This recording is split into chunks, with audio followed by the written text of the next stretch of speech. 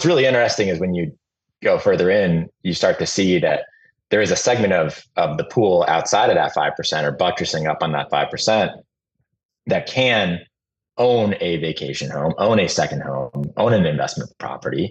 But they have the cash, they have the 20%, the 15%, they have some upfront money that they've saved, but they don't have the risk tolerance to enter that purchase. And they typically fall in the middle upper income bucket, right? The mass affluent is what I call them that. Folks who are doing just fine, not 100 billionaires, but they're doing just fine out there.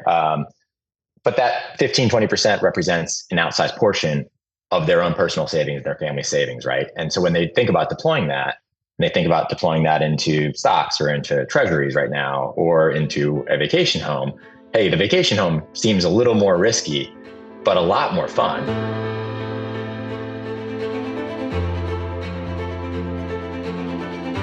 Welcome to Behind the Stays, a podcast that shares the stories behind your favorite Airbnbs, boutique hotels, and hospitality brands, and the hosts, operators, and entrepreneurs who have brought them to life.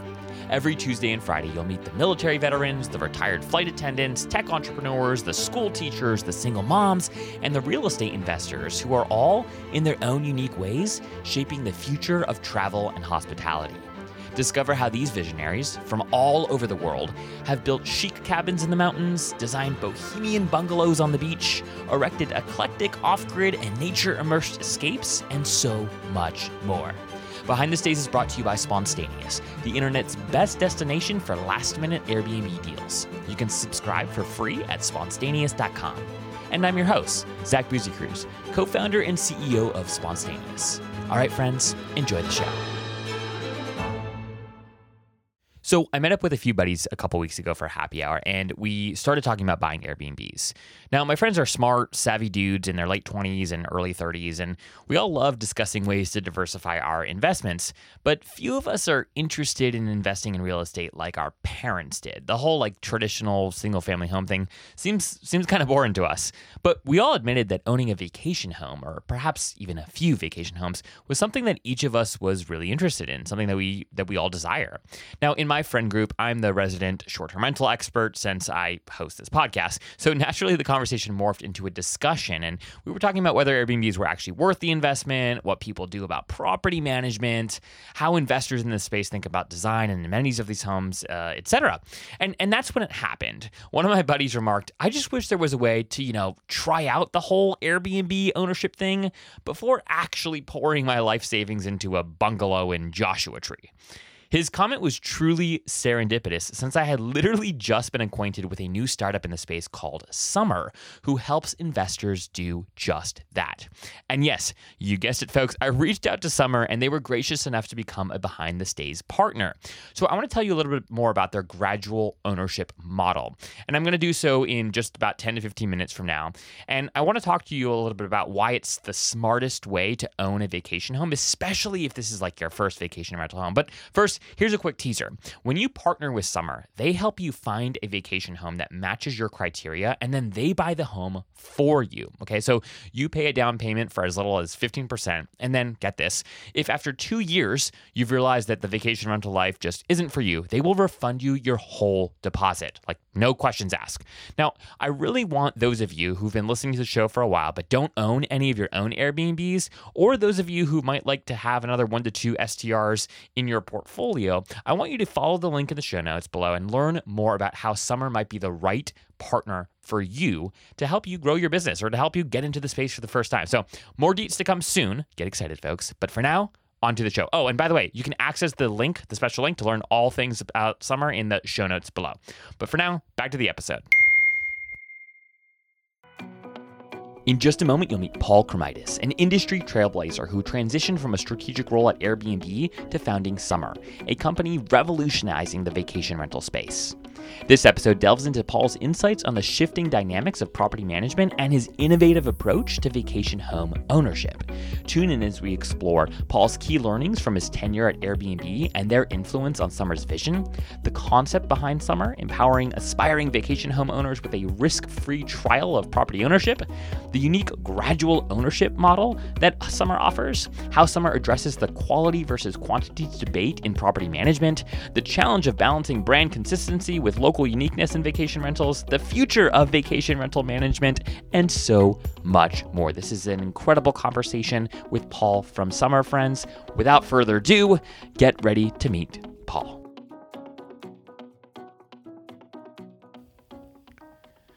All right, Paul, we are live, my friend. Welcome to the show. Thank you for having me, Zach. Excited to be here. I'm really excited to talk to you, dude, because I've been following Summer for a while now, at least a year. I think I actually found you guys on Instagram is kind of how I first discovered you, and I was like, this is such an interesting concept. But admittedly, I didn't dig much further until recently. Mm-hmm. But I'm excited to hear a little bit about who you are, understand how the opportunity that you see in the space right now for Summer to exist. But I thought it would be fun to just start at the very beginning and hear from the horse's mouth, like what is the story behind Summer? Like where did the idea initially come from? Yeah, that's a great question. In addition to a bunch of other things in my professional career before starting Summer, probably most notably, I was working at Airbnb for a number of years across a few different functions, strategy, operations, and lastly, product management. So a little bit of tech exposure as well. One of the big things I really learned when I was at Airbnb that surprised me was that in a lot of ways, Airbnb is a supply constrained platform. Most people, you say that, they kind of scratch their heads. They're like, what are you talking about? I read all these articles all the time of like, this market is oversaturated with short-term rentals, and the Airbnb bust apocalypse is around the corner, right? And I joke, and I there's some merit to those articles in the sense that, I think a lot of people learned that it is harder than it looks to just buy a home somewhere, anywhere, throw some random furniture in there and expect to turn a profit that covers your expenses, especially in an interest rate environment that is north of 5%, 6%, right? Yeah. And when I say that, I'm like, yeah, there's a lot of supply on Airbnb, but not a lot of it is quality supply, and not a lot of it is cash flowing in the way that people need it to cash flow or makes economic sense for some of those owners, right? And everyone's needs are different. Maybe some people need the home to cash flow to cover its costs. Maybe they just want something to offset some of their costs, right? But almost no one wants to just be taking a bath in something that they bought and they're just hemorrhaging money, right?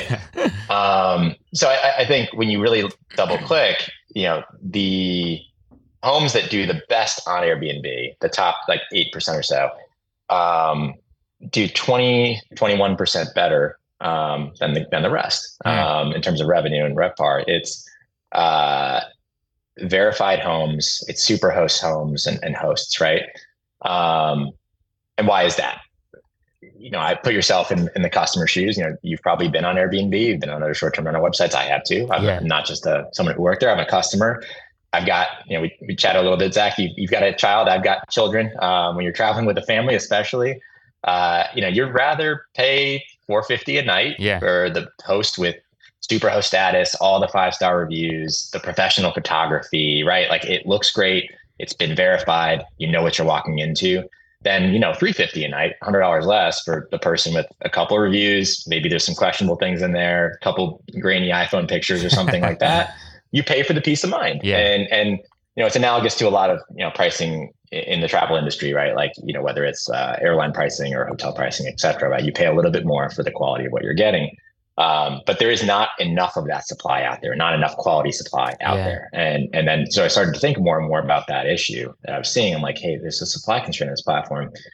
Who's actually buying these homes, right? So I started digging in, found that about 5% of Americans own a vacation investment, second home. Roughly 65% would like to own one. I say that to people, I'm always like, I don't know how it's not 100%. I think everyone theoretically would love to have one, right? But the 5% that does is mostly high net worth folks. Some of those folks can afford to own the home and not even put anyone in it. Maybe it's already been paid off. Maybe it's been passed down for generations, et cetera, right?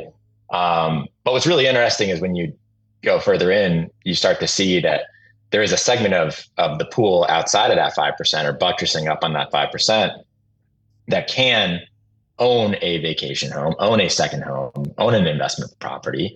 But they have the cash, they have the 20%, the 15%, they have some upfront money that they've saved, but they don't have the risk tolerance to enter that purchase. And they Yeah. typically fall in the middle upper income bucket, right? The mass affluent is what I call them that. Folks Mm. who are doing just fine, not, 100 billionaires, but Yeah. they're doing just fine out there. But that 15, 20% represents an outsized portion of their own personal savings, their family savings, right? And so when they think about deploying that, and they think about deploying that into stocks or into treasuries right now, or into a vacation home, hey, the vacation home seems a little more risky, Yeah. but a lot more fun, right? And Yeah. a lot Yeah. more interesting to maybe you and your family and building memories. And I think that's really where the idea was born. I was thinking to myself, well, okay, we've got this group of people who could transact, who want to transact, who are Yeah. looking for a way to make this thing make sense for them.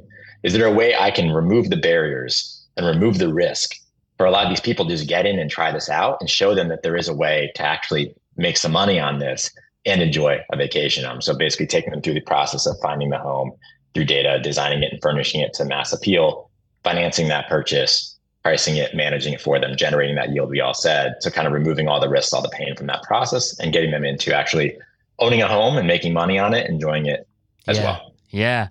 I mean, it's a huge idea, right? And it's one of those ideas that it actually probably sounds more complicated than it actually is, right? I like when you just take. I mean, yeah, it is. I guess it is really On the complicated. back end, we make a lot look good on the front end, right? Yeah. There's a lot of guts that have to happen behind the scenes. But yeah, you're right. But meaning like, so sure. I want to respect the fact that this is a challenging endeavor that you guys have chosen to undertake. But I guess what I'm really saying is, in terms of the value prop, communicating that value prop is actually a little bit easier than maybe it first seems. When folks can understand that, hey, essentially what you guys are offering is the ability for people to try out owning an Airbnb, see if it's all that it's cracked up to be, see if they want, first and foremost, to vacation themselves to that particular area of the country regularly, see based off of once you guys list these properties on OTAs, see the performance of it, right? Understand what people are actually willing to pay. It's this beautiful like testing ground, right? As you so well outlined just a minute ago, and to your point, it's something that many of us want. But knowing that, and you could get into sort of this if you want in a little bit more detail, but from my understanding, I can pay as little as like 15% down on a home that you guys help find for me. And then in 2 years, if it's just not working for me, if I'm not seeing the return, if I realize like, hey, the Hamptons isn't, as cracked up as everyone says it is, right? Or whatever it might be, I can leave and you guys will refund me that 15% that I put down, which this whole concept is just absolutely fascinating. And what you guys are doing is trying to remove all, or at least a lot of the friction, I should say, in discerning whether or not you should invest in not even just a second home, but the potential to invest in a collection of short-term rentals. So I feel like even though market conditions right now are all over the place, in many ways, it seems like actually the market could be positioned beautifully for summer. So how are you guys talking about that? Like, how are you guys? I'm sure you and your investors are thinking about this. What's some of the conversation around the dinner table, if you will? Yeah, no, it's a great highlight. I'm going to jump into I think how we think about the go-to-market in this current economic environment. I do want to just sort of step through the offering, like you were touching on, make sure people clarify, really understand exactly what it means, putting up the money, et cetera, right? So as you mentioned, we sort of take the process of finding the home through data, designing it, furnishing it, financing it, pricing it, managing it, et cetera. But what that really looks like is, we have sort of two pathways in which we think about bringing homes onto our platform, right? We have this financing mechanism I'll touch on. I think is a unique way of doing it. It's called gradual ownership, right? And it's really aimed at, like you said, taking people who are maybe on the fence, taking people who are thinking about it, taking people who have some of that upfront payment and saying like, hey, don't worry, you can step into this thing and get your money back if it doesn't work out for you. And here's how that works. So we are really pouring a lot of our engineering investment and tech dollars. We are a venture-backed company, so we do have a technology component to what we do. And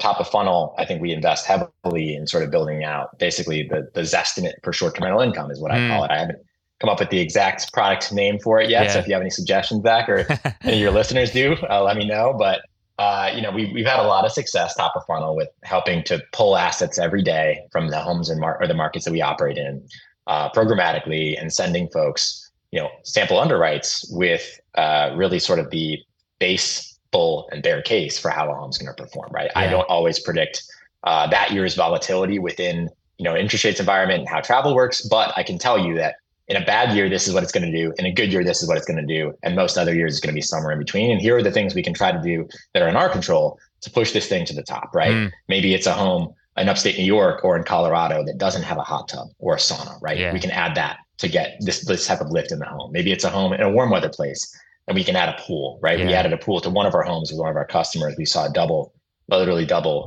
performance the next month in that summer month from that. So there are things we can do to sort of move that needle, right? But we're basically going to advise you on selecting the right asset. And a lot of our customers find this really helpful, right? So you're already getting some risk mitigation with that. We're telling you, like, don't buy in this area, buy in this area, right? And we work with broker partners on that as well. We work with brokers if anyone has one as well.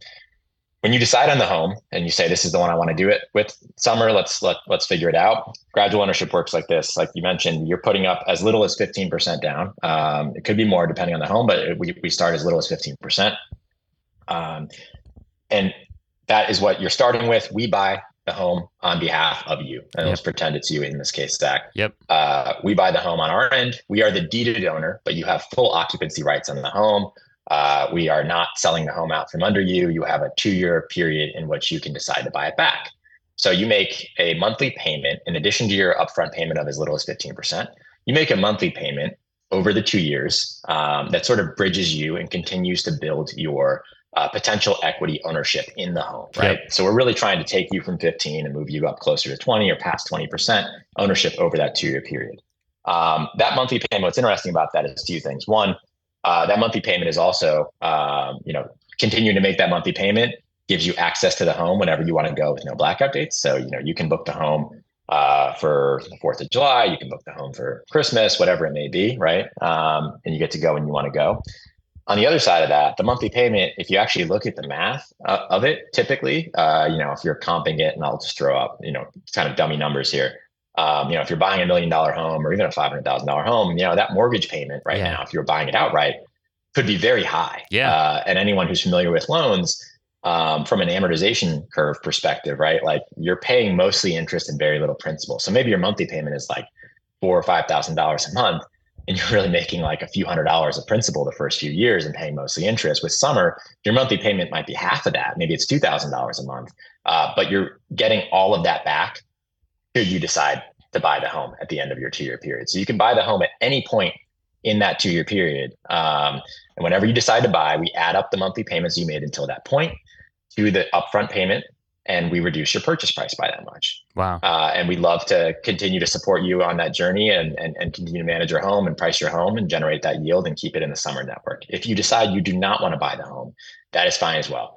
At the end of your 2-year period, you can walk away with your upfront payment, in this case, the 15% we're talking about, in full, no questions asked. Summer will keep the monthly payments that you made along the way up until that point, because that is how we are offsetting our costs, right? It's how we're letting you basically walk away with your upfront payment, and we're now taking all the risk on the home and owning the home. Now, the key that makes this all work for us is that during the hold period, during the period in which we own the asset and you are sort of renting to own it here, Summer generates the short-term rental income. We rent the home out on Airbnb, Vrbo, and our own platform. We've gone now direct to customer on our own platform. You can check us out at gosummer.com. And we make the entirety of the short-term rental revenue during that period. Now, again, many of you might be wondering, well, why is that? And how does that work out for me? That is, again, how we can take all the risk on our plate. It is also a conversion mechanism. It's how I cover my operating expenses, my debt service, how I make a profit. You're saving on all the upfront costs. You're not paying for the furnishings upfront, right? Like you're getting into this home very quickly, very fast, and you're getting to decorate this whole thing and figure it out later, basically. It's also how we convert you over time, right? I'm not just talking the talk top of funnel and telling you, Zach, this home's going to perform like this. I'm actually showing you every month. I'm sitting you down and showing you, Zach, we just made $4,000 this month on your home that you've gone to for 10 days that month maybe, and I rented out the rest, and here's how it's actually performing out there. So you're getting to walk into an asset that you already have experienced yourself, theoretically have enjoyed with your friends and family, and have seen how it actually performs from a rental perspective, and really make the best possible decision eyes wide open. And whenever you decide to buy, whether that's upfront, 6 months in, or 24 months in, up to 24 months in, that's when it swaps to a revenue sharing agreement. So at that point, again, we love to, hopefully the exercise of managing the property has gone really well. We've shown you we're high quality managers. We have all 5-star reviews, hundreds of stays right now. But at that point, now we're showing you, hey, it's all yours. Buy the home, and we'd love to continue to manage it. And now you get most of the revenue. We just take a cut off the top to continue to manage it. You get to go when you want to go, all of that. And the last thing I'll highlight, because I constantly miss this in highlighting it, I think the end goal here is like the summer network, right? It's, this is a mechanism in which like a lot of folks can try these things out risk-free. But at the end of it, we want everyone in management agreements. Like, I don't want to hold your home for 10, 15 years. I want you to buy your home, right? And that's why we have these 2-year periods. We've also started on the side having a managed by product, where we had a lot of folks come to us and say, hey, I already own a vacation home. I already own a second home. I'm not having a great experience with property manager X. I'm not seeing the most revenue I can get. How can I upgrade my home? How can I design my home better? How can I get more juice out of this squeeze, so to speak, right? Without having to sell my home out there right now. And can I just bring it to you and have you sort of summarize it? And that is a play on words that we have here, summarize it, right? And bring it up to a high quality short-term rental experience and add it to your platform of homes. And we'll gladly do that. And what that's creating is this network of homes. Eventually everyone's in a management agreement over time, right? But we're getting people into high quality customers and high quality homes into a management agreement.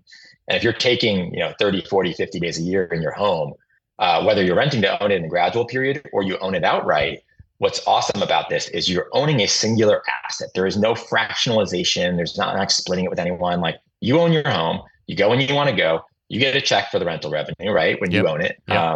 But that time you're spending, the 40, 50, 60 days a year, whatever it may be for you, you can spend all of that in your home, or you can spend some of it in your home, and you can spend some of it across the entire network of homes. So a lot of our customers are super enthused by this. They're like, please bring on more homes in other places and other locations, because we want to be able to, go to our home for 20 days a year and then, go to Southern California or go to Miami for another, 20 days a year. And it makes that decision of, committing to a firm place and committing to an asset that much easier, because you have access to this entire network of homes. Hey friends, I'm back with a little more information about this episode's sponsor, Summer. A quick refresher for you. So Summer takes the headache out of owning a vacation rental by taking care of sourcing, designing, furnishing, and managing your home. What makes Summer especially unique, though, is the pathway to ownership that they offer folks. So think of this as an option to try before you actually buy your Airbnb. They call this their gradual ownership model, and here's a little bit more detail on how it works. So first and foremost, you work with the Summer team to find the perfect vacation rental. So this vacation rental would be in a market that you want to vacation in, and is also in a market that makes sense for a vacation rental from an investment standpoint. Number two, Summer guides you through the whole discernment process of where, when, and what kind of home to buy. Then, when you do find the right home, you put a down payment of about 15% down, but Summer buys the actual home for you and holds it for up to 2 years. During this time, you can buy back the home from them at any time that you are ready, or after the 2-year period, you can decide that you don't want the home and get a full refund of your down payment. Okay, crazy, right? But that's how it works. Number 4. Summer also covers all the closing costs and fees associated with the purchase of the home, as well as furnishing and design of the home. This means you pay far less out of pocket than you would if you bought the home yourself from day one.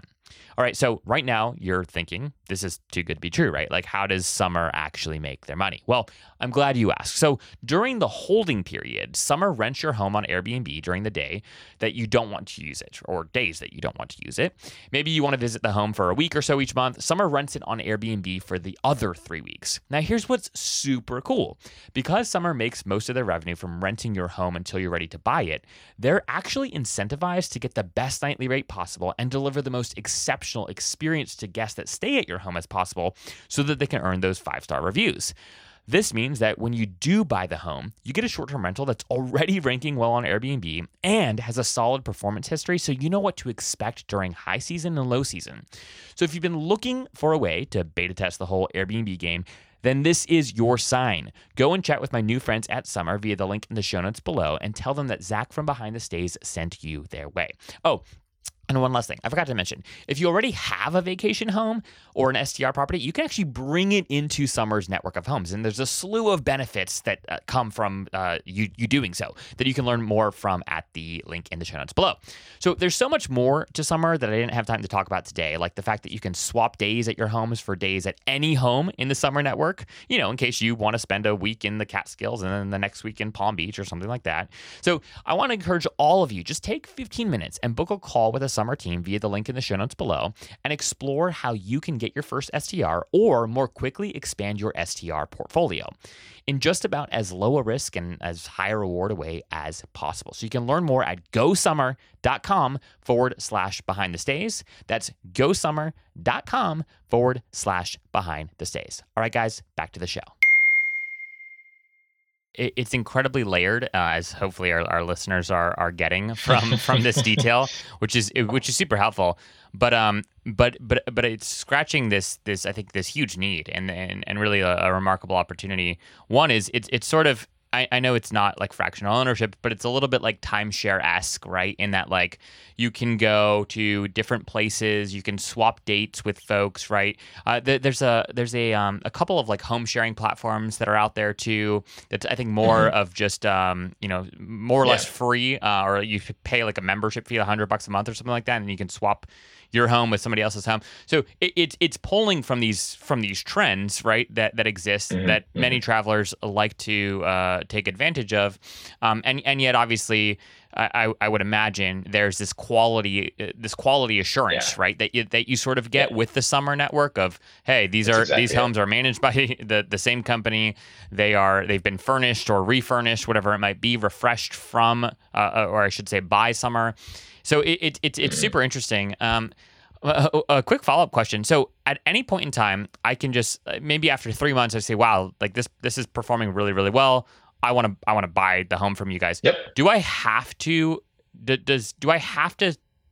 continue to allow you to manage the home for me, or can I remove that component? Like how does that work? It's a great question. In the gradual arrangement, yeah, we do have a contractual management period when you sign up for first couple of years, for 3 years up front. But after that, it is, free and clear on your end to do as you wish with it. And that really just ensures that we can continue to, again, we're taking a lot of risk on our plate by buying a home for someone. And if you anyone who's bought a home, it's interesting. A lot of the folks this really resonates with are people who have dug into buying a home. Maybe they've already bought a home, or especially, ironically enough, the folks who have already owned a vacation home understand immediately all the stuff we're taking off the table for them, right? Whether it's a primary home or vacation home, if you bought something, you understand all the closing costs, all the furnishing costs. Like everyone forgets, it's not just the sticker price of the home. Yeah. It's all the added fees and everything like that. It's all the furniture costs. Oh yeah, I've got to furnish that. Oh yeah, I can't just go out and buy junk furniture and throw it in there, right? Like I didn't think about that, or I didn't factor that in, right? And I think we think about keeping, sort of getting the payback for all the rent we put up, or all the risk we put up, I should say. Yeah. We do keep it in a management agreement for the first year or two after the fact, but we try not to make it too onerous on people. Yeah. But again, it's never been anything contentious thus far. Yeah. Because I think it speaks to the level of quality on the management side, and I know that property management isn't a business that everyone wants to be in or likes to be in. Yeah. I don't view us as a property manager per se. We're really about asset utilization. I think we try to get the most out of every home on the platform. And that's, in part property management, it's in part design, it's in part financing, right? We're just trying to get the most utilization out of everyone's home. And, the proof speaks for itself. We've got complete 5-star reviews. And I think we have a quality bar, like you said. I won't take every home if it's going to dilute the overall brand. Yeah. No. And that makes a lot of sense. And I think, while historically, and I not even like historically, but in the last few years, we've seen sort of like the rise and fall of management companies. Obviously, at the national level in particular, there's been a lot of dissatisfaction with the big names, if you will. But I think Mhm. the opportunity that is available today is for new folks and new operators, people that do understand the importance of design, people that do understand the importance of Yeah. guest experience, getting into the space now.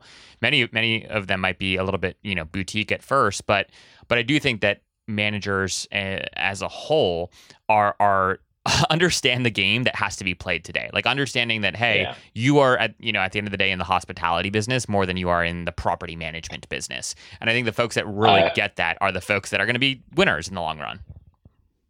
you took the words right out of my mouth, Zach. That is the one thing everyone forgets that does this. And whether you have one home or 100,000 homes that you're managing, you are in the hospitality business, and Yeah. so many people lose sight of that. So many people lose sight of providing an excellent customer experience. Right? When you think about any product out there whatsoever, whether it's in this space or another one, what begets success?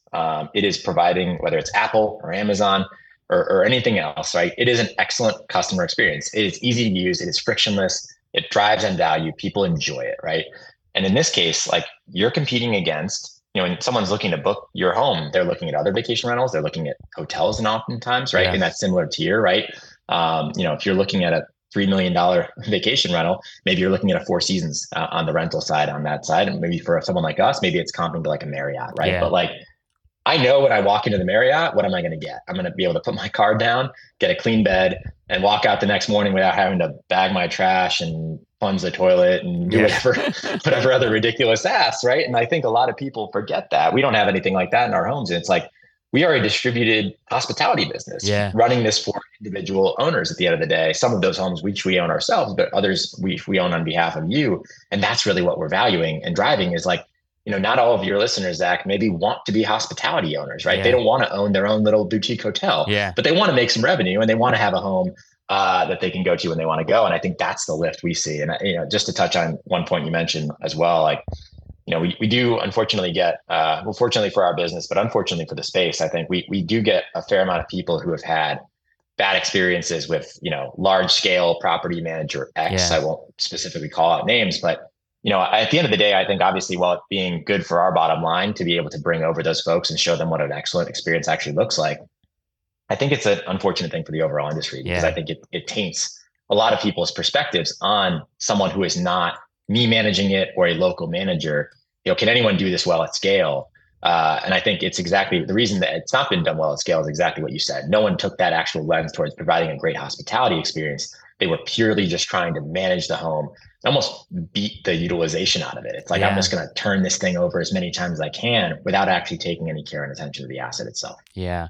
Well, and I think another thing that's happening that's really sort of like evolved is if you look at like the hotel industry and you look at a brand like Marriott, right?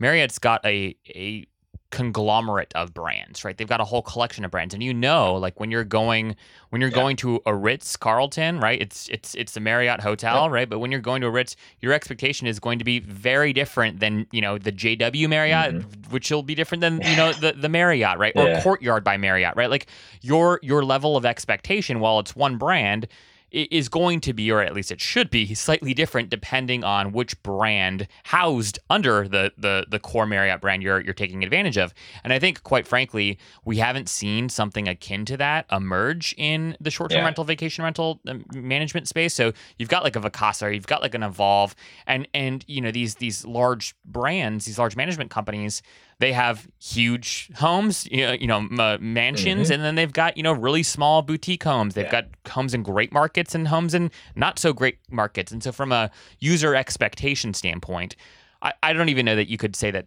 someone like a Vacasa even really was like a household name or is a household brand. I don't know that most travelers think about booking a Vacasa home. Yeah. Someone could correct me if I'm wrong, but that hasn't been my experience anyways. And so No, I agree. I think though that like we're entering into a season where things like this could happen. Like we could see brands emerge that are managers, 100%. right? And that Summer could have eventually a tiered system. Summer could have multiple brands of like, hey, your summer experience with this brand is going to, your expectations are going to be here, and we're going to deliver on that 100 times over, whether we're in LA or the Hudson Valley, right? And you know, Hmm. in this slightly, you know, summer light tier or whatever it is, like your experience is still Yeah. going to be excellent. It's going to be a little bit different, right? And so Yep. it'll be Yep. interesting to see how, as the space continues to professionalize, how all of that gets packaged into brands, quite frankly, that exist into large, Yeah. you know, in the context of larger portfolios. I think you're spot on with that analysis, right? It's sort of the next wave of evolution in this space, right? Yeah, You kind of just had folks like the Evolves and the Picassos who were just catch-alls, basically. Like, yeah, I think they'd take any home out there at all, and it was purely like sort of a race to the bottom on management fees. Like, I will tell people all the time, like, we are not the cheapest manager in your market, yeah, but I can tell you that right now that we are the best, right? yeah, yeah, And you in a lot of cases get what you pay for. Um, you know, but to your point, the brand building, I think, is the next phase of this. And there's other companies that are, I think, trying to differentiate themselves in the space right now with building out a brand as well. But we really lean into that. And you see what we do on our ads, on our social media, on our website. Like, I used to work at Airbnb, and I think that's something I always learned when I went there. yeah, The importance about building a brand. You look at that company. Like, why is that different than Verbo, yeah, VRBO, Booking, yeah, right? Like at the end of the day, they're all like home sharing platforms essentially, right? But people think about Airbnb vastly different. yeah, It's valued differently, right? People, and a lot of that is due, to Brian and the founders, their abilities as storytellers, and really getting a sense of brand building out of yeah, that, and what it means to be a host on that platform, the empowerment that comes with being a host, right? Like, they've built something people want to be a part of. And I yeah, think that's really important to differentiate yourselves in any space, but especially in this right now, where you have limited ways to stand out. Obviously, we have our financing, gradual ownership. That's a very unique way to us. But like, aside from that, it's really the consistent hospitality experience. And we really comp ourselves, like you were saying, I think within the Marriott ecosystem, I think our core product right now is really probably akin to the autograph collection. If anyone is really yes, a yes, consistent Bonvoy traveler, right? Like, you're not going to have, because these homes are at the end of the day owned by you and owned by someone else. Like, we're going to tell you, like, Zach, it needs to have this, this, and this to yeah, really yield.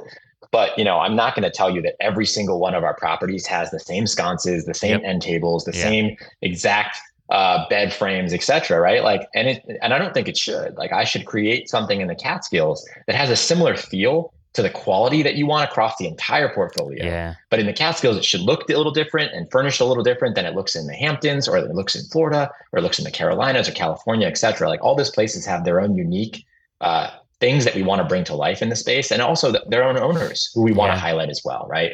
I think it creating some quality bar across the entire thing, but having a space for unique experiences that highlight the owners and the places that these homes are actually in. Yeah, I couldn't agree with you more. I actually want to pick your brain a little bit about. I just have like one or two questions around your time at Airbnb. We actually have had Yeah. several folks on the show who've previously worked at Airbnb in a number of capacities, and I always like picking y'all's brains because we're in large part having this conversation today because Airbnb exists, right? And because of Yeah. their incredible work that they've done Yeah. in really revolutionizing and changing in changing the industry. Was there a lesson or two? I'm sure you learned a lot of lessons during your time in there, but was there Yeah. a lesson or two specifically around like growth strategy? Because when I think about Airbnb, right, obviously they've been around for a while, and yet Yeah. I'd say in the last few years in particular is when they've totally gone like mainstream, where everybody from my grandma to my younger Yeah. sister, even if they go and book on a different platform, they say like I booked an Airbnb, even though my grandma actually booked on Verbo. Like the brand power is just Yeah. incredible, right? Yeah. And so I'm curious from your time there, when they talked about growth and when you guys thought about growth, whether it was in a particular market, whether it was in a particular class of home, whatever it might have been, Mhm. what's a lesson or two that you learned there that you are taking with you as you build Summer? Yeah. It's a great question. Your comment on I booked an Airbnb. I believe I recall almost an all hands one time. I think Brian made the exact same comment, Brian Chesky. It's a responsibility that comes with that title. Like, you can say Uber does the same thing right now. Like, I ordered an Uber, Yeah, right? Like, I didn't order a ride share.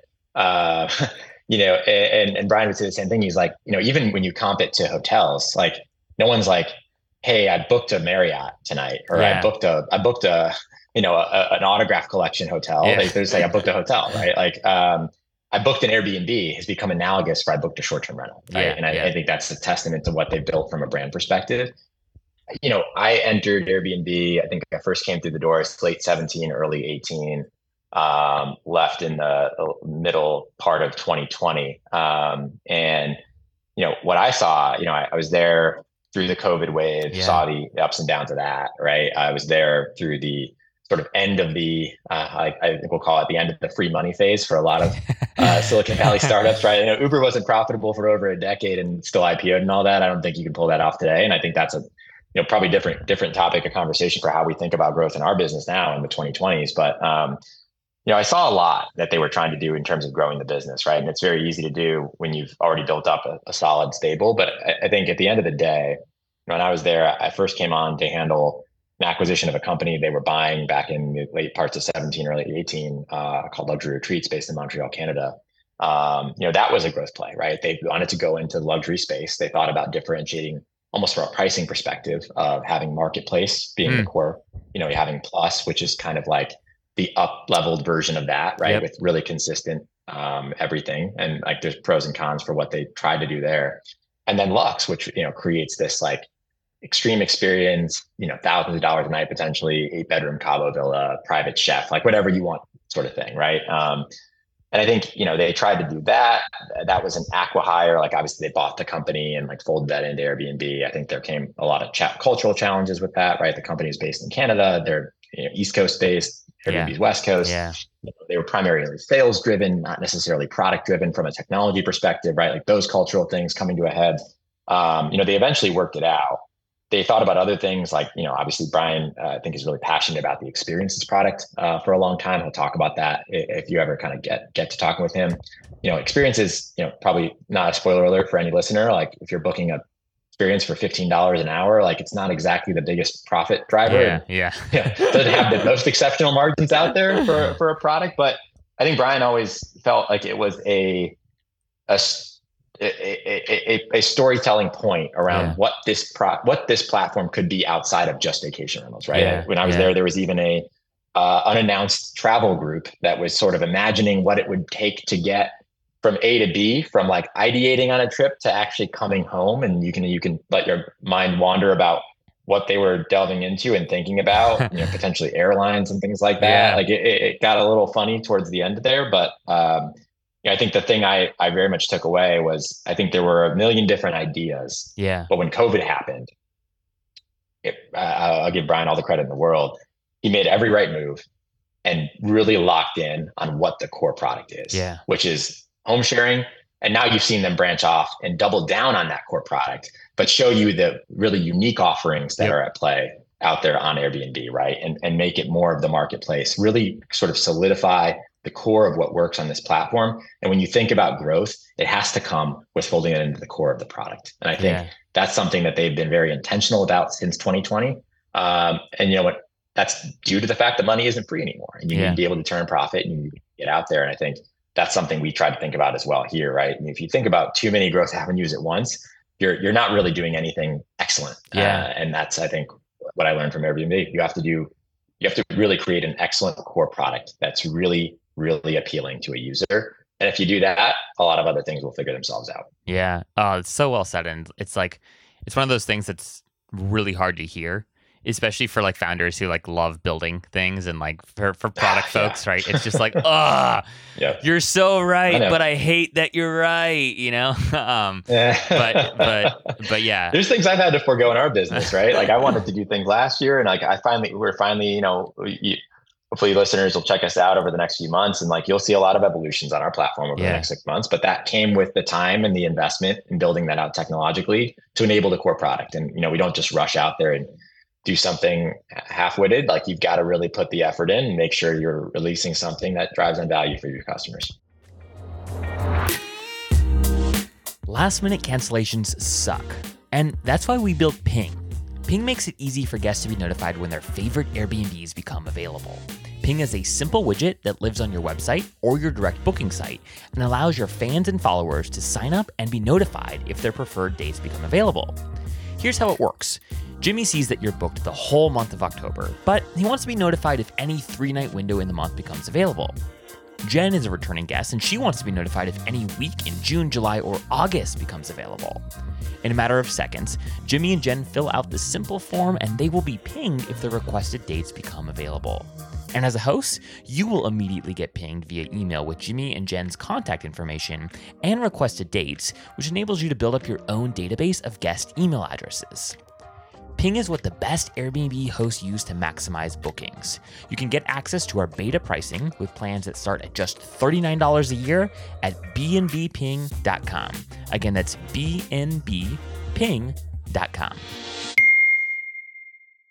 Speaking of sort of core product and just new summer ideas, one of the comments you made earlier was about kind of expanding the summer network, and whether that's bringing new homes onto the network that you guys own, whether that's just working with other homeowners to help manage their properties or portfolios. Have you guys thought about actually like acquiring essentially sort of like boutique vacation rental management companies of folks who've, they're differentiated, they align with the Summer brand, but Summer could go and kind of gobble up the whole like portfolio. And the reason I'm asking this question is for folks who are tuning in who've maybe built something unique. Maybe they've got a collection of like really cool tree houses or really cool, whatever it might be, right? And they're thinking about their own like potential exit strategy at some point. What are some things that you think are interesting right now and or could be interesting with respect to how folks might build their businesses in a way that might align with somebody like a Summer in the future? Yeah. No, it's a great question. I think the short answer is yes. We've definitely discussed it internally. I think it's not on its own. It's not necessarily the best growth strategy, but done intentionally and done with care, it is a very, very good growth strategy, right? Like again, I've in a past life, I was working on M&A deals for tech companies. Like in some sense, the Airbnb acquisition that I worked on was that, right? Like when you're taking something and bringing it into your culture and your way of working and your values and your product, it's got to align with that. Like I was saying before. So, so long as you've got someone who is, has brought on properties that sort of align with the properties you want to move forward with, has owners who sort of align with the values and being part of the Summer network, I think it is a great strategy to sort of bring on homes in a market. And I think specifically when you're looking to sort of expand into a new market, right? Yeah. But you don't necessarily have 15, 20 folks ready to go to buy in, market X. Sure. Hey, let me grab, a small portfolio of 10 properties up here that are really well done. They sort of align with the Summer brand and Summer values. Maybe we can do a little bit to improve some things here and there, but otherwise we can kind of fold those in, and all of a sudden that starts to create another flywheel for purchase, right? People are coming to us now and they're not questioning like, hey, can I buy a home in this market? I don't see that you have any homes that you manage there. Now all of a sudden it's, oh, I see you have 10 homes over there that are doing really well. I'm very, very keen to buy another one, right? So I think that's something that, we're definitely looking for right now and sort of evaluating a few folks. The other side of it is, I think you mentioned some of the folks that are maybe, consider themselves amateur investors. Like, a lot of folks have come through with that type of profile. There are certainly folks who are, families that this is their first sort of foray into this, right? There's a healthy curiosity, we're de-risking it, et cetera. But we've gotten folks here who have, 3 or 4 properties, let's say, and, maybe want to use our gradual process to find their next one, right? And they're kind of viewing us as like the most de-risked way to build their own small portfolio that they can bring over to Summer. And from their perspective, it's, what's the ROI for me of having a ton of my time, sweat equity, et cetera, because I'm a busy professional or doing some other thing over here. And this is kind of like my side hustle versus like paying a little bit more this Summer and just having them take everything off my plate and just getting a check every month. Yeah. And to them, it's like, it's like the equivalent of having, a brokerage manager investments versus like you sitting there doing your own trading day in and day out. It's like, maybe you could eke out a couple more points on fees, but like, do you really have the time, the effort, the attention? And I can tell you right now, a lot more stuff goes wrong in these than that we deal with, that you don't have to deal with, that any brokerage will ever do for you. So I think those are two exciting avenues that we've seen. I think the gradual product sort of helping, some of these amateur investors themselves, and also these amateur investors sort of looking to us as ways to bring their portfolios into the fold. Yeah. Yeah. One of the questions I have for you guys is, as you think about building your network of homes is and especially because you have this like membership component for your Yeah. homeowners, right? What about sort of like a travel membership for like a traveler that like me, right? Maybe I don't own a home in the summer Yeah. network. Can I like what would it look like for me to buy a membership so that I could stay in any summer home during these dates for like have you guys I'm sure you guys have explored something like that. Like We have. what are your We thoughts have. around like travel memberships in general?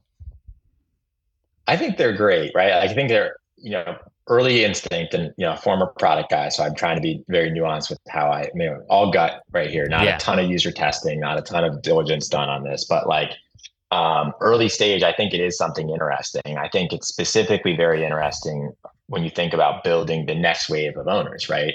A lot of folks that, I'm thinking maybe myself, like I wasn't thinking about buying any real estate really at 23 years old, Yeah. 24 years old. Did I certainly go out and take trips with friends and family and, stay in vacation rentals? Absolutely. Would I have been interested in, potentially paying for a membership that maybe gets me something over time and gets me access to this amazing network of homes? Maybe it gets me some type of ownership component Yeah. down the line in some Yeah. way. Oh, absolutely. Right. Like, so I think there's definitely an interest, and it's been something that, maybe we've got something in the works. I'll leave you in suspense on that. But the I think at the end of the day, I'll go back to what I said before as well, though. You've got to make sure that you're tying it back to your core product and your 100%. core growth, Yeah. and making sure that that is rock solid. Because the biggest way to run into an iceberg is to spread yourself too thin, and all of a sudden you're not doing anything that well anymore. And I Yeah. think we've had a lot of success with our actual, like you said, the core hospitality business, driving end value, getting great revenues for folks, whether we own them or other folks own them, of these homes, the technology we're building top of funnel to pick out the data, et cetera. I think as a CEO and really chief product officer, I want to be top notch, the number one player in the game for those things. Before we start to think about moving into other avenues Yeah. that maybe will dilute us and make us lose focus on those things too No, early. it's so smart. And I think it's just more of a selfish question because I don't know if you know this, Paul, but our listeners know this. But so my wife and I, we lived like full time on Airbnb for like a year and a half, and this was like Mm-hmm. before they Mm-hmm. launched their whole like live anywhere like campaign, Live right? anywhere, yeah. It was before it was during COVID, and we stayed in close to 100 different Airbnbs during that time, and one of the things I kept thinking about was like hey, Airbnbs now, once they did launch the campaign, it was like, hey, we really want to create a place. We want people to be able to live full time on Airbnb if that's what they want. And one of the things I kept waiting for, and I'm sure like this is in the works or whatever, but it was like, well, how can I pay as a professional traveler? I have incredible reviews. I've stayed in over 100 Airbnbs. I've got 5 star. Like people love hosting me. I'm a good traveler. How do I get a membership or something where I can like pay a flat fee and I can have access to X amount of inventory that Airbnb offers? I like wrote Airbnb's like Yeah. product team an email about this one at one point and never heard anything back because I'm sure they get thousands of these a day. But all this is to say is that it must just be like a deliciously complicated problem and challenge if Airbnb hasn't already done it, right? And I feel like maybe Yeah. maybe that's a sign of like, okay, if they haven't done it yet, it's probably more complicated than you think. I think I think that's a nice perspective to take with almost anything, right? Like it's probably a little more complicated than I assume. That being said, I think a lot of founders, at the end of the day, have that attitude of, but I'm still going to do it anyway. Yeah. Which I think is sort of the crazy psychoticness that a lot of founders have, including myself. But I can say that you are not the first person by a mile to ask for this from Airbnb. Some type of like rewards product or point Yeah. system or anything that like would just get you something on that platform. Maybe Brian's listening to this and he hears it. Like I said, I used to work there. I know that they get that request routinely all the time. He is listening to a lot of people. He's trying to be more product conscious. You saw in the last update that They launched another big pain point for years. Everyone complained about the hidden pricing of like, you can't you see a price on the listings page and You then click you on it, go yeah. in, you book out your dates, and then it's like, oh, it's $400 more a night now because of service fees, cleaning fees, and all these other things. You can actually search by the total price, which is phenomenal, right? Like Yeah. that was something people asked for years. So it's already shown a bit of a movement from like their traditional positions and some of his traditional positions to, I think, listening to some of his customers. I think the hesitancy really within there, based on my time there and kind of knowing, what they really value, him and the leadership team, is, I think Brian's really passionate about hosts and the opportunity that comes from hosting for a lot of people out there. And he's very, very hesitant about creating stratification on the platform Yeah. of these are people who are treated differently in some way, Yeah. shape, or form Yeah. versus other people. And I think that really speaks to where he came from in his Hmm. entrepreneurial journey. Like, they started that as, basically, people couch surfing and Yeah. staying on airbeds in their apartment. That's where the name comes from. It's air bed and breakfast. People Yeah. don't actually realize that. I think it's like a technology play. It's like, that's where the name came from. And I think Brian has this very egalitarian view of like, at their core, that was what they enabled. They enabled this empowerment. They could pay their rent by having people sort of sleep on their floor. And I think there's long been hesitancy to pursue that. Now, again, money talks, and I'm sure someone from Airbnb might be listening to this and maybe it gets some traction. I won't take credit for it, but it's been asked for, and I think you're spot on. So maybe we try to do something as well there. I think we are definitely evaluating it. I definitely, I think especially with, a large contingency of folks that still have the ability to work remotely and full-time and or incredibly flexible schedules. Like, yes, that's not Yeah. the case for everyone anymore, but it's still the case for a huge percentage of at least the U.S. market. And so I just think about like my own peers and my own friends, even like, I have got a kid now. It's a little bit harder to travel, but my wife is still fully remote as well. And so like, for us, it's always like, hey, like, and I'm obviously fully remote, so it's we could, even with a kid, like we crave something like this, and being able to, if there was some sort of rewards or some sort of like membership that we could tap into, we at least would 100% take advantage of this, and I'm sure that we're not alone in that. We could talk all day about this, but I want to respect your time, Paul. But so I've got a couple final questions for you. One is just around, we're talking about founders, we're talking about like building product, right? What are some opportunities that you see for folks who might be listening to this conversation that might be entrepreneurial inclined? Maybe they haven't made the leap yet to start their own thing, but they've been listening to this pod for a while. They're getting excited about hospitality. They're excited about real estate and those intersection points. What opportunity do you see in this space right now? Yeah. It's a good question. I think I'll take a couple swipes at it. I think the first thing I'll just say is I'm also not the first person to say this, and I think anyone who's reading anything about raising money these days will tell you. We pulled off a fundraiser earlier this year, a pretty good amount, which we'll be announcing shortly. So we're very excited about that. But it is not the most friendly market to fundraise pretty much anything out there right now, from Yeah. venture or private equity or family offices.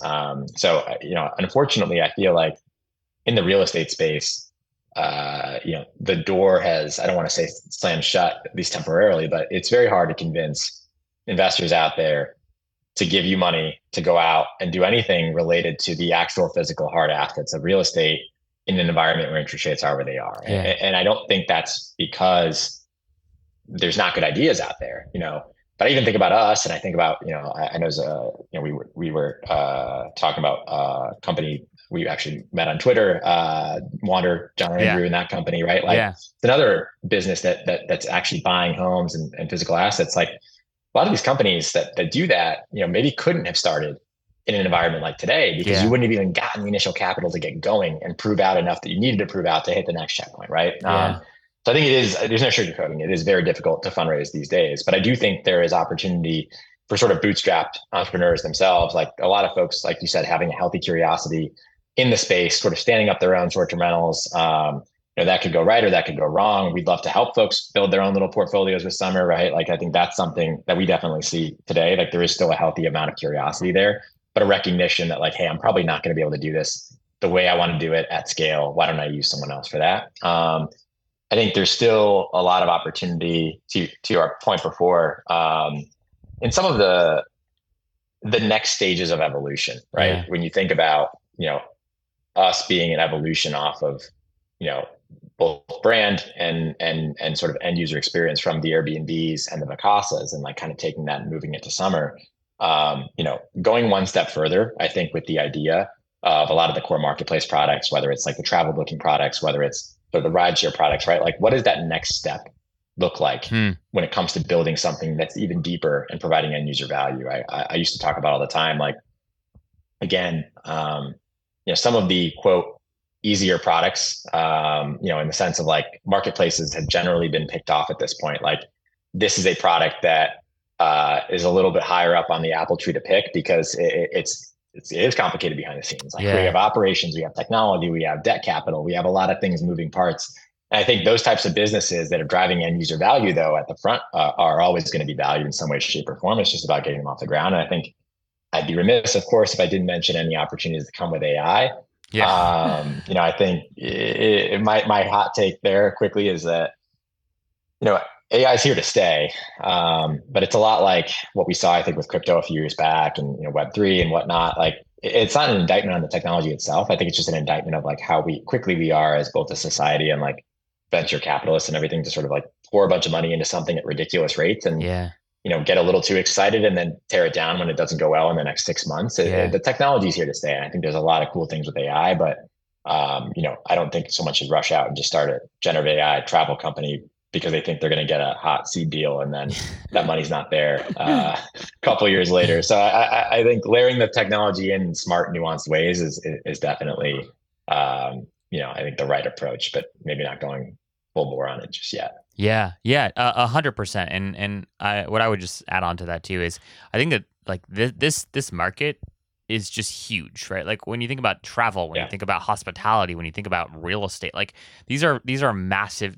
We're kind of talking about them as if they're all the same. They're also like very independent in many ways, and they're all huge, right? And so what's super, I think, exciting for young entrepreneurs is like, because it's so big, like you can take a tiny little bite of it, and that could still be wildly successful for you, and maybe, right? Maybe for the young entrepreneur that wants to build a hospitality focused business, maybe, right, working with Summer and saying, hey, instead of buying one home, furnishing it, making it perfect up to the standard, and then coming up with a cool name for that home, and then 2 years later, right, buying the second home and then building my portfolio, that way, maybe I buy 3 homes with Summer, today, understanding that like they're going to help, find the home, furnish the home, etc. And in many ways, you could start building your business a lot quicker, right? And make sure that you still like it, right? And that you and to your earlier point, you actually get like, I don't think any hospitality entrepreneur like gets their jollies over spending all this time working with all the legal documents that are associated with buying any asset, right? Who wants to spend their time doing it? There are people that love it. Actually, my wife's friends like love this kind of stuff.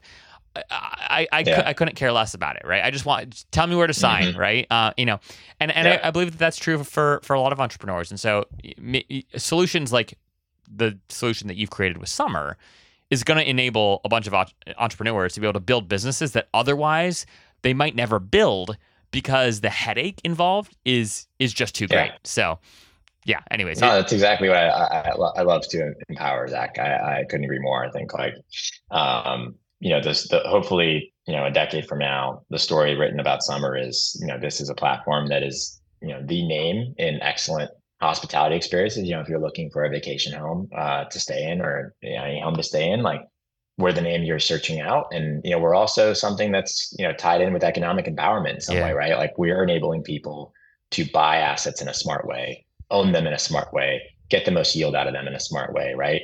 And we're really creating, there's so much talk about like, I'm going to venture to guess, I actually know your age, but I'm going to venture to guess we're not wildly off base.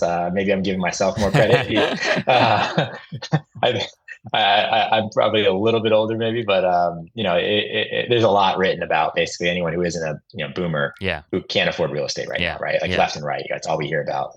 And I think what we're trying to show is that there is a smarter way to do it. And we've got folks who their first home is actually their vacation home that they bought with Summer. They live in SF, they live in New York, they can't afford much here, but they can afford a nice home with us somewhere else. And like start owning now and don't wait 20 years from now to start locking into an asset and doing something smart, making something out of your money, right? And I hope that's the angle that we're really trying to lean into, and that's synonymous with us a decade from now.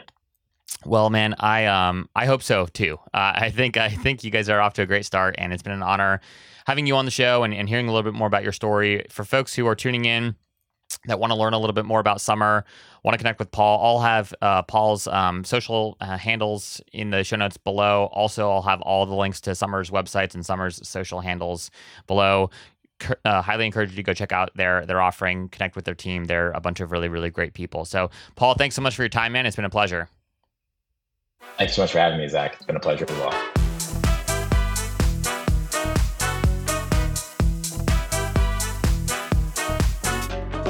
Thanks for joining us for this episode of Behind the Stays. I'd love to know what you thought of the episode. Feel free to shoot me an email directly at Zach, that's Z-A-C-H, @spontaneous.com, or find me on X, formerly Twitter, at ZBoozy, that's Z-B-O-O-Z-E-E, or on LinkedIn at Zach Boozycruise. If this is your first time tuning in, it's a pleasure to have you, and we hope to have you back again soon. If you've been a listener for a while, though, I'd greatly appreciate if you could subscribe and then leave us a rating and review of the show wherever you are currently streaming this podcast. Last but certainly not least, Spontaneous and Behind the Stays are totally bootstrapped, and my ability to bring you these stories is only possible because of our incredible advertising partners. We're very much a startup show, and while our growth rate is amazing, thanks to all you who keep tuning in and sharing our show with your friends and family, we haven't quote-unquote made it yet. So if you could do me a huge favor and go and check out the sponsor for today's episode in the show notes below, I would greatly appreciate it. Even if their offering doesn't make sense for you right now, sending them a quick message on social or an email, just saying that you're listening to the show and you appreciate their support would be incredibly amazing. All right, friends, thank you so much. Enjoy the rest of your day, and we will see you on the next episode of Behind the Stays.